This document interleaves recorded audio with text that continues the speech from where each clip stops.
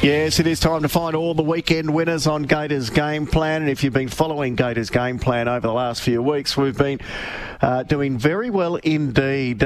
We've been very close around the mark with the parlays, but the Night Watchman, I think we need to almost promote him to opener Gator, because the Night Watchman has been doing unbelievably well. No, they're having a good run. I was trying to find this text from someone who sent, they said, with this last in Sydney, here it is, I think my profit's about 5,000%. That's good. That's good feedback. Mine's not that, but anyway, as I say, if you win early and win late, that's a great script, because you get to play with their money, and then late you can't give it back. So I like the scenario. Let's hope we can stick with it. That is exactly right. So, you know what, just for drama and the build-up, I'm going to keep the Night Watchman this week to the last that we look at. Let's start with the captain of the team. Who's your linchpin key player? Yeah, well, I think it's a really good mare in race 4, and her name's Running By. I thought her first up run was terrific against South of Houston. She's a pretty handy sort of sprinter and can run time from the front, and this girl ran a really strong last 600 figure, and she was the best closer in a Bendigo Guinea, second up last prep, and here she is in a Fillies and Mares 78. So there's a fair chance she's just better than them. It's a pretty thin card, isn't it? I think 5 benchmark 70s, and I think 6 benchmark 78s in Sydney. So that's the way our great sport has evolved, sort of diluted down. But there's definitely 20 winners between the two states, so we'll do our best to find them. Yep, so Running By race 4, you can currently get around about $2.30. It's the linchpin, the key player of the weekend.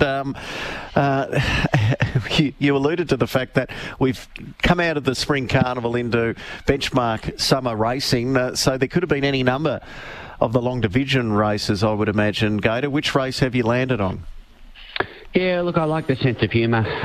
It's Racing Victoria when they put these races, the 10th race, generally the hardest race on the planet for that weekend, and they've done it again. Caulfield Race 10, that benchmark 84 is, look, it's a pretty good race, but I don't know where to start or finish with it. My 8th top-rated runner's Prancing Spirit, who's absolutely airborne. My top-rated runner's Prowling, who comes back to 84 grade after a couple of good runs in stakes grade. You've got Maximilius resuming. I'm not sure where Soho starts or finishes. Kin is Kin. You know, Elkington Road's not one of mine, but Trial great. Baldino's flying. It's near impossible. We're wide in the quaddie, but that was more than long division. That was Pythagoras sort of areas. Gee whiz. Who did you end up landing with in that race? Look, I can only have one on top, and that's Prowling. Look, he's come back pretty well, I think. He was good against the pattern first up. Plus 1100's a little bit sharp for him as a rule, and his Doveton Stakes run was quite good. Look, he wasn't as good as our Redente and Showmanship, but they're pretty handy. But what he did do was find the line well. Comes back and notch here to 84 class, and as I say, he's on top, but a few for the quad. What would you do with Kin if it gets into the race from that barrier draw? Look, she'll go in. I don't mind drawing wide Caulfield sprint races. There's only one turn, as long as it's not an on-pace inside pattern, which we've seen a little bit of late, in fairness. She doesn't want that.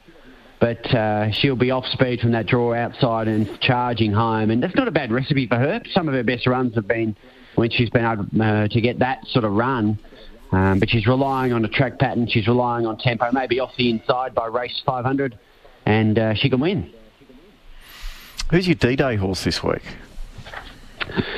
Gee, I found it a bit of a challenge with D-Day. A lot of them resuming, of course, trying to avoid the carnival time and strike with decent prize money in low benchmark races. Race 8, number 6, Helix.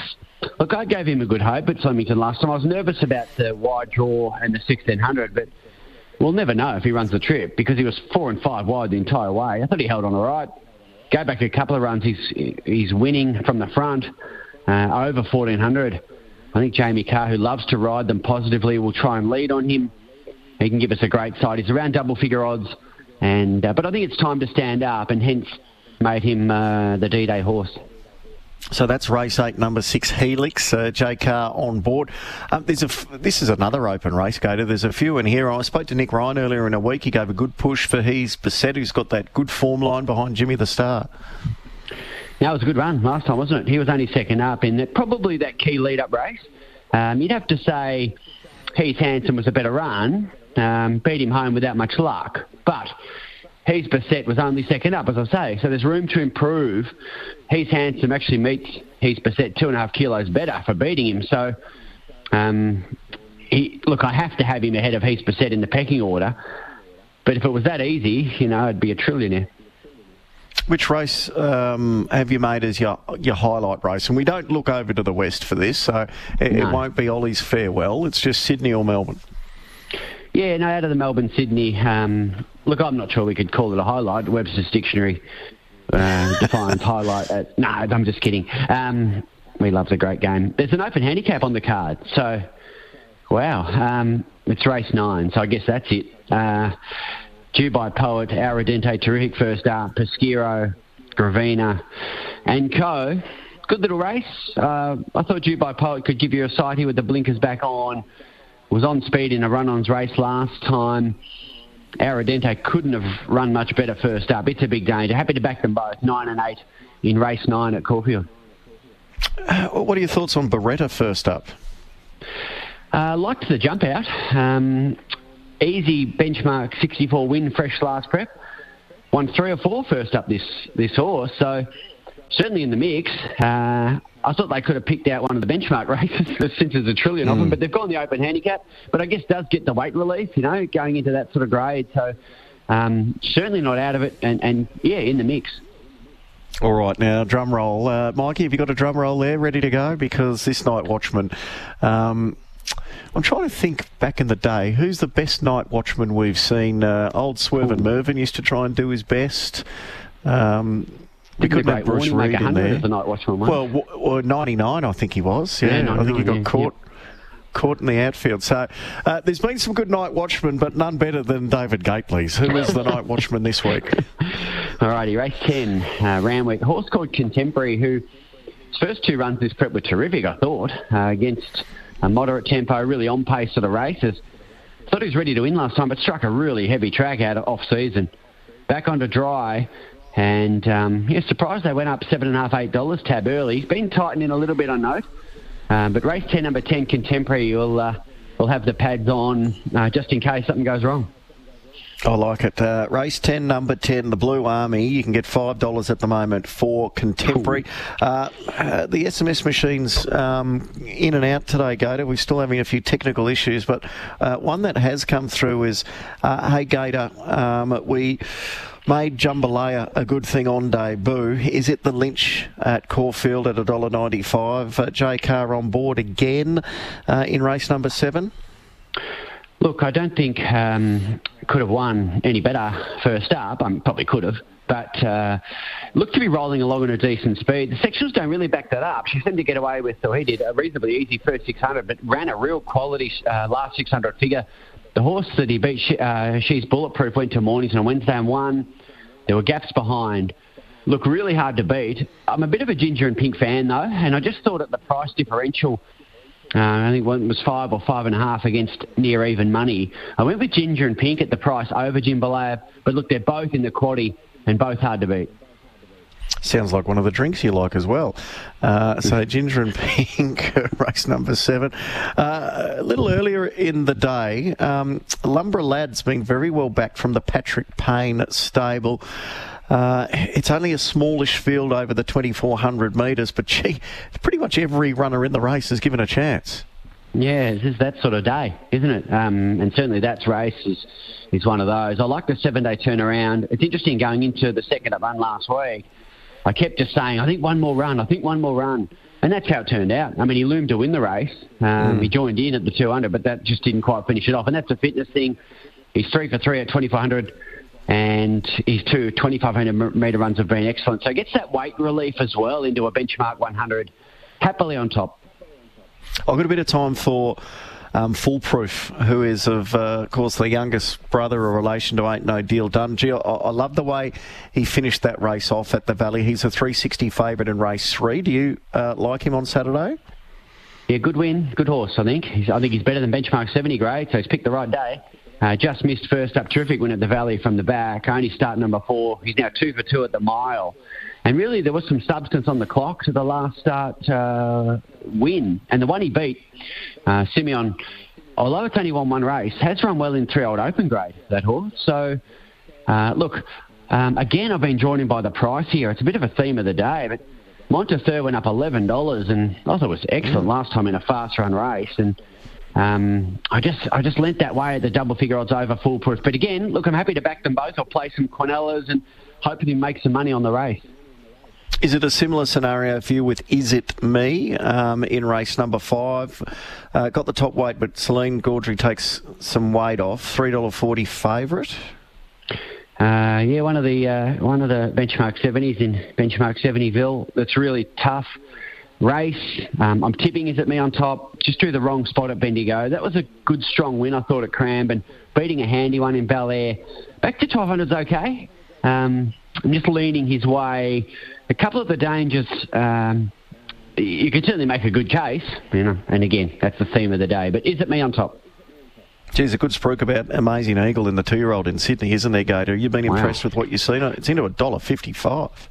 It was some trial. I mean, the margin was significant, but look, the times in trials, some rave about them and some not so effusive. I'm in the latter camp, but there's no right or wrong. Do whatever you want to find a winner.